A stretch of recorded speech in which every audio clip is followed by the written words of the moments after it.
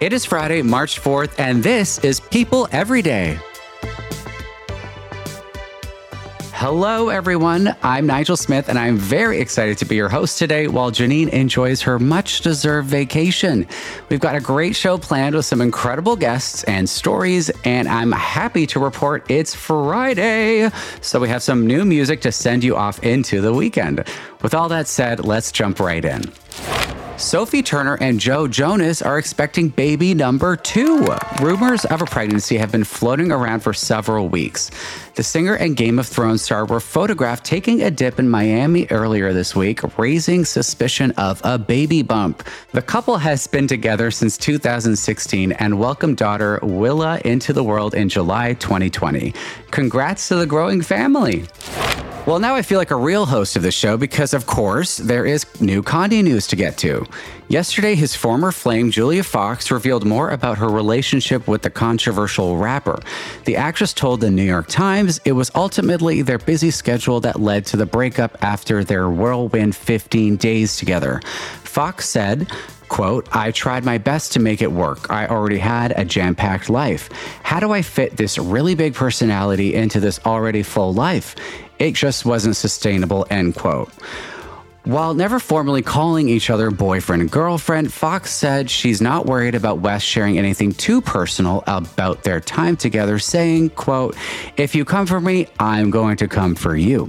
And I'm really good at coming for people.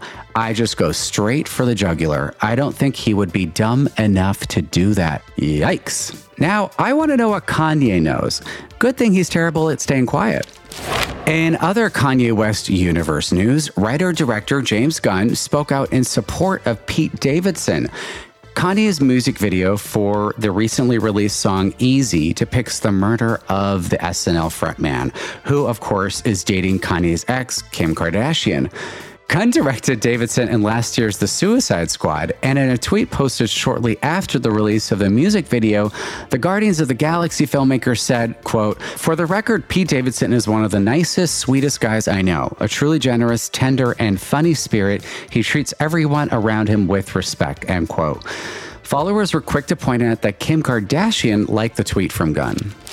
Moving on from Kanye and Kim to Kutcher and Kunis. I was born in Chernovtsi, Ukraine in 1983. I came to America in 1991. I've always considered myself an American, a proud American. I love everything that this country has done for myself and my family.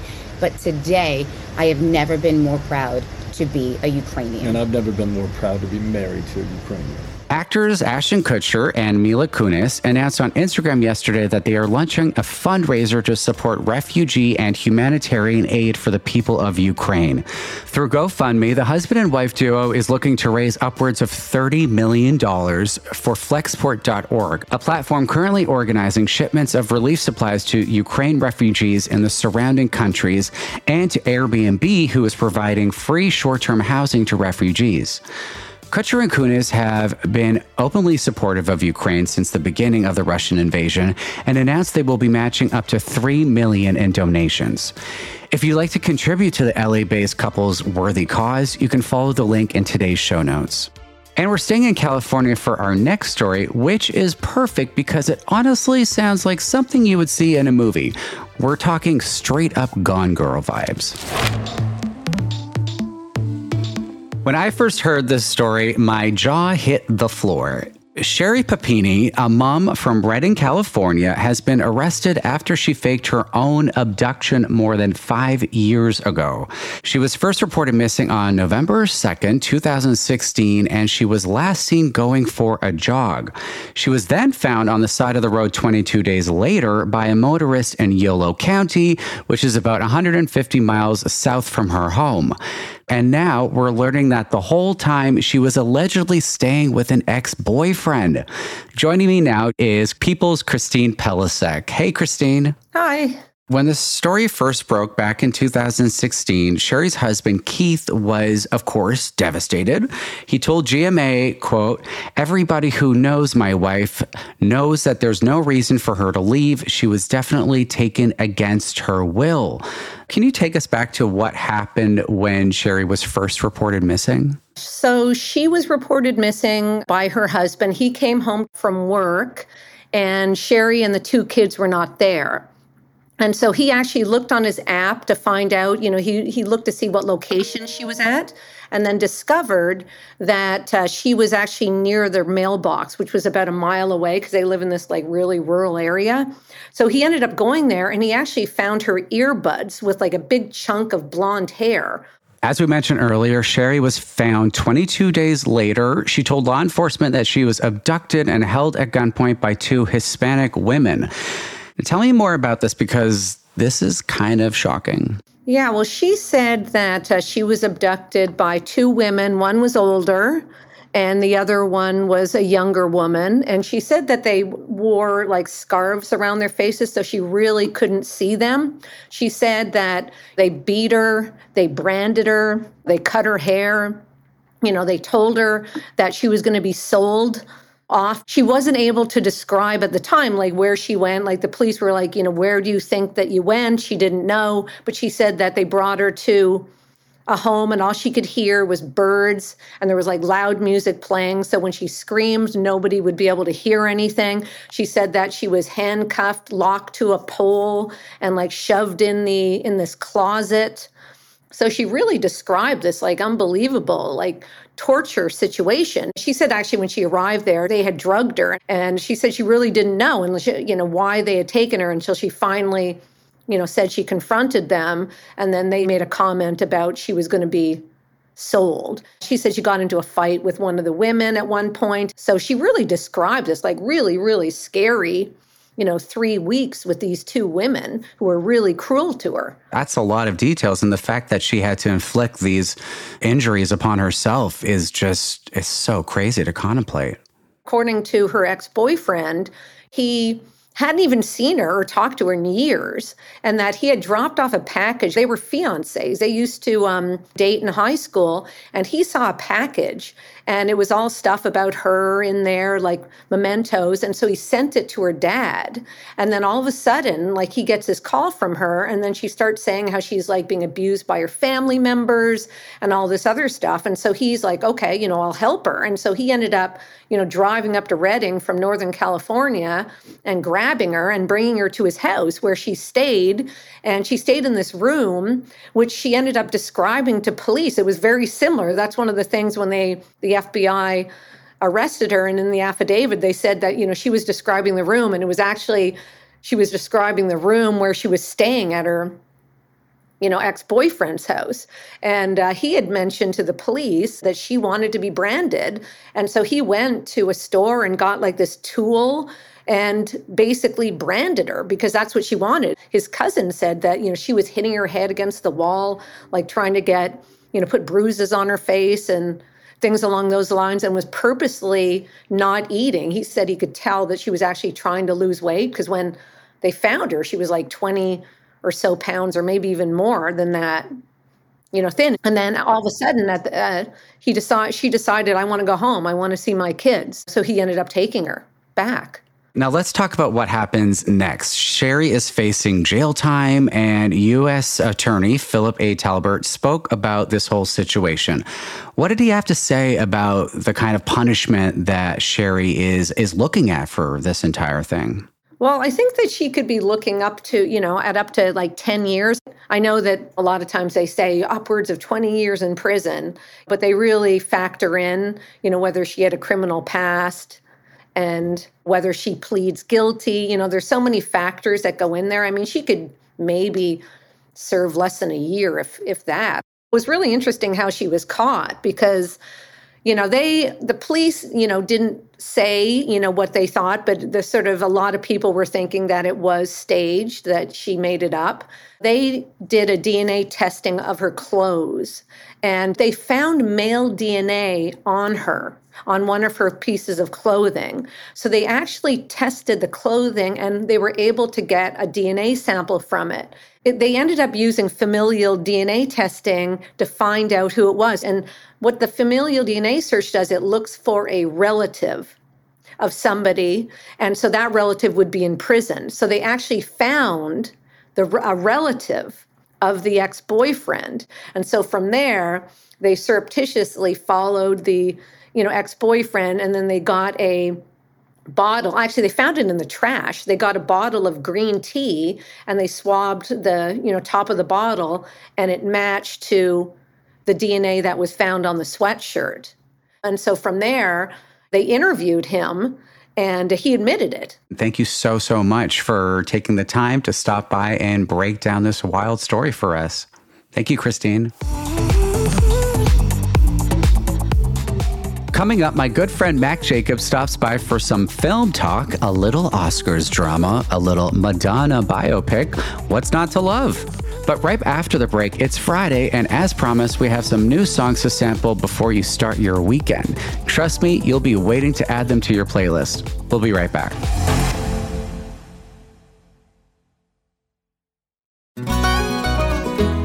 Hey everyone, I'm Sid Evans, editor-in-chief of Southern Living and host of Biscuits and Jam. Since 2020, I've been interviewing musicians, chefs, authors, and other Southern icons about their family traditions, their faith, their favorite meals, and of course, what it means to be Southern. And I'm excited to announce Season 5 of our award-winning podcast. Join me every Tuesday for new conversations with some of the most interesting and influential Southerners around. Be sure to follow Biscuits and Jam wherever you get your podcasts. You can also find us online at southernliving.com/biscuitsandjam.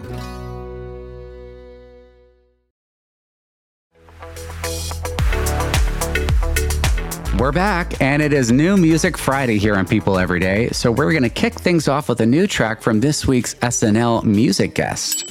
I can see it in your eyes. You know this, but you know just what you want. If you're feeling scared, that's fine. I got no problem taking full control. Baby, I'ma make you mine. That's Charli XCX's latest release, Baby, and I wouldn't be surprised to see her singing it this week on Saturday Night Live. You might remember she was actually scheduled to join Paul Rudd as the musical guest when he joined the Five Timers Club back on December 18th, but along with most of the cast and crew that week, Charli came down with COVID. Glad to see she's doing well and back on the show. Keeping things moving, have you guys heard the new song from Camila Cabello and Ed Sheeran? It's called Bam Bam, and I'm kind of obsessed with it. I see love it, I see it. Yeah, that's just life, baby. Yeah, love came around and then knocked me down, but I'm back on my feet. I see love it, I see it. Yeah, that's just life, baby. Isn't that great? It feels like this perfect fusion of their musical taste, and honestly, I've had it stuck in my head all day. Last but not least, did you know American treasure Dolly Parton wrote a book? I can't believe it. Co-written with James Patterson, the book is called Run, Rose, Run, and it's a thriller about a young singer-songwriter on the rise and on the run, and determined to do whatever it takes to survive. I am sold. But of course, Dolly being Dolly, she has a new album to go out along with the book. Here's a little clip of her song called Woman Up. I'm gonna woman up and take it like a man. I'm gonna buckle up, be tough enough to take control and make demands. Look like a woman, think like a man, be as good as or better than. Seriously, what can't this woman do? She sings, she dances, she acts, and she apparently funds life-saving COVID vaccines, and now she's a novelist? We are all better people for living in the time of Dolly Parton. Madonna, Batman, Oscars. 3 of my all-time favorite topics and ones you'd probably never expect to see together. But as luck would have it, the 3 have been keeping me very busy this week as a film news editor. Now, here to help me break this all down, please welcome my friend and fellow Madonna fan and Oscar savant, Thrillist's culture writer and entertainment editor, Matt Jacobs. Welcome, Matt. Hello, thank you. Thank you for coming on. Now, Matt, given our similar expertise, let's do a little back and forth interviewing each other and see if we can work out our editor brains. Who is going to play Madonna is one of the biggest casting questions we've seen in quite some time. I know both of us are really eager to find out who Madonna casts. Who do you think should make the dream list for casting of Madonna? The list that's going around is pretty fascinating. I think my choice from that list, and independent of it, is Julia Garner, who I think has the widest range of any of the names that we've seen thrown out there so far, and also perhaps the best physical resemblance to Madonna. I don't know that we've ever seen Julia dance before, but it'll be interesting to see what she's capable of.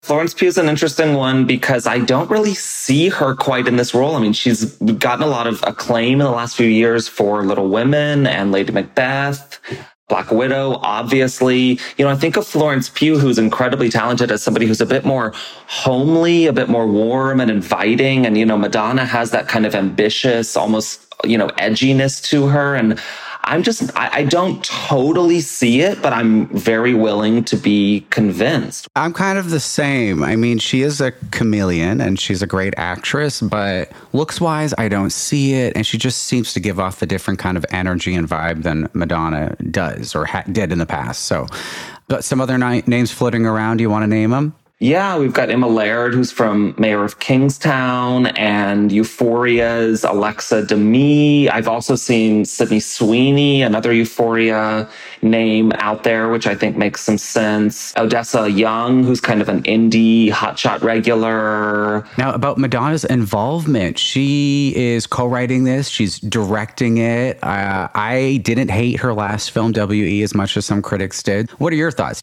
She's said that the reason that she wanted to take it over is because others have attempted to write scripts about her life and they've all been men. So I sort of like that angle on it. I mean, this is a bit of an unusual situation. Often we see pop biopics where the artist is involved. We've seen a lot of these pop biopics, a lot of them in the last few years. And if she would do something a bit more outside the box because she can control the narrative herself, that could be really interesting. Okay, Mr. Sam Elliott. He is, as we know, known for playing these kind of gritty Western characters. That's very much his brand. And apparently he takes that brand very seriously. We found that out this week as he made news for some comments on Marc Maron's WTF podcast. Remember them from back in the day? Oh, the Chippendales? Yeah. Yeah. That's what all these cowboys in that movie looked like. Uh-huh. They're all running around in chaps and no shirts. There's all these allusions to homosexuality throughout the movie. Yeah. I think that's what the movie's about. Yeah, he had some very choice words to say about the Best Picture frontrunner with the most nominations, The Power of the Dog, a film directed by a New Zealand female director, Jane Campion. This film was shot in New Zealand, but it is set in the American West, and that is the main issue that Sam took issue with, calling it the evisceration of the American West. Marc Maron kind of grit his teeth. You could feel him, you could sense how uncomfortable he was. What did you think about his comments? I was kind of taken aback. Yeah, I mean, it's very unfair to assume that somebody who's not from America can't make a insightful film about American culture. There were a lot of foreign directors who were very important to the founding of Hollywood. In fact, the sort of soft homophobia on his part is very disconcerting. But honestly, I think what he did is inadvertently help The Power of the Dog's Oscar chances. All right, now moving on to The Batman. And it's opening this weekend. It's highly anticipated. Zoe Kravitz, Robert Pattinson make for a very hot duo. Kravitz was on The Tonight Show earlier this week, where she had this to say about screen testing with Mr. Twilight himself. I had to camera test with him, and that was kind of funny. Wow. Just to camera test with someone dressed up as Batman, and you haven't seen them in a while. He was dressed as Batman? Yeah, they put him in, I think, George Clooney's suit. But then you kind of catch up, you're like, so how you been, And like...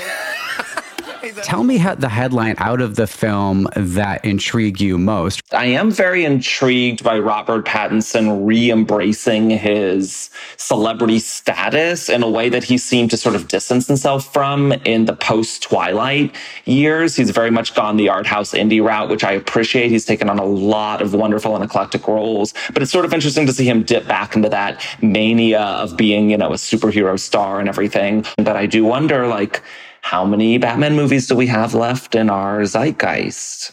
The film is not really being billed as, Christopher Nolan action epic. It's more of a detective story. So it seems a lot smaller scaled to those going into it. So that might be a deterrent for some, but who knows? Time will tell. We'll see. Thank you so much, Matt, for joining us for this enlightening conversation. Spring is just around the corner. I can smell it. And without jinxing anything, it seems like things will finally be returning back to normal soon. I mean, maybe. I hope. But with restrictions being lifted and the weather heating up, you might be thinking, hey, this is a great time to be getting back out into the dating world. And if you are, great. But just remember, it's important to be honest about what you want and don't want in a partner. And one woman who knows exactly what she wants in a man took to TikTok with her red flag list. I think she makes some great points, and it's definitely something to make you smile. This is my red flag list. If he doesn't hold the door for me, it's not that hard. If he doesn't like bingo, I don't date him because I love bingo. If he doesn't keep enough of soup for me in the refrigerator. I always like soup and need soup. If he doesn't call me pretty all the time, I don't want nothing to do with him. Exactly. Maybe I'm old-fashioned, but everyone deserves to be called pretty and eat soup. Well, thank you so much for listening today. This was honestly so much fun. Charlotte will be sitting in on Monday and Tuesday, but yours truly will be back behind the mic on Wednesday. And I don't know if I'm allowed to say this or supposed to say this, but I already know who one of our guests will be that day, and I honestly am freaking out a little bit. Here's a hint. They're a fellow Canadian like me who's famous for being into skater boys. That's all I can tell you for now, but enjoy your weekend, and we'll be back Monday for more People Every Day. People Every Day is produced by Chrissy Lindquist, Tony Mantilla, Madison Lesby, Rachel King, Matt Sav, Amy Machado, and the great team at Pod People, edited by Morgan Foose and Carter Wogan. People's producers are me, Janine Rubenstein, and Charlotte Triggs, with help from Eliza Sessler and Fallon Harge. Executive produced by David Flumenbaum and Zoe Ruderman.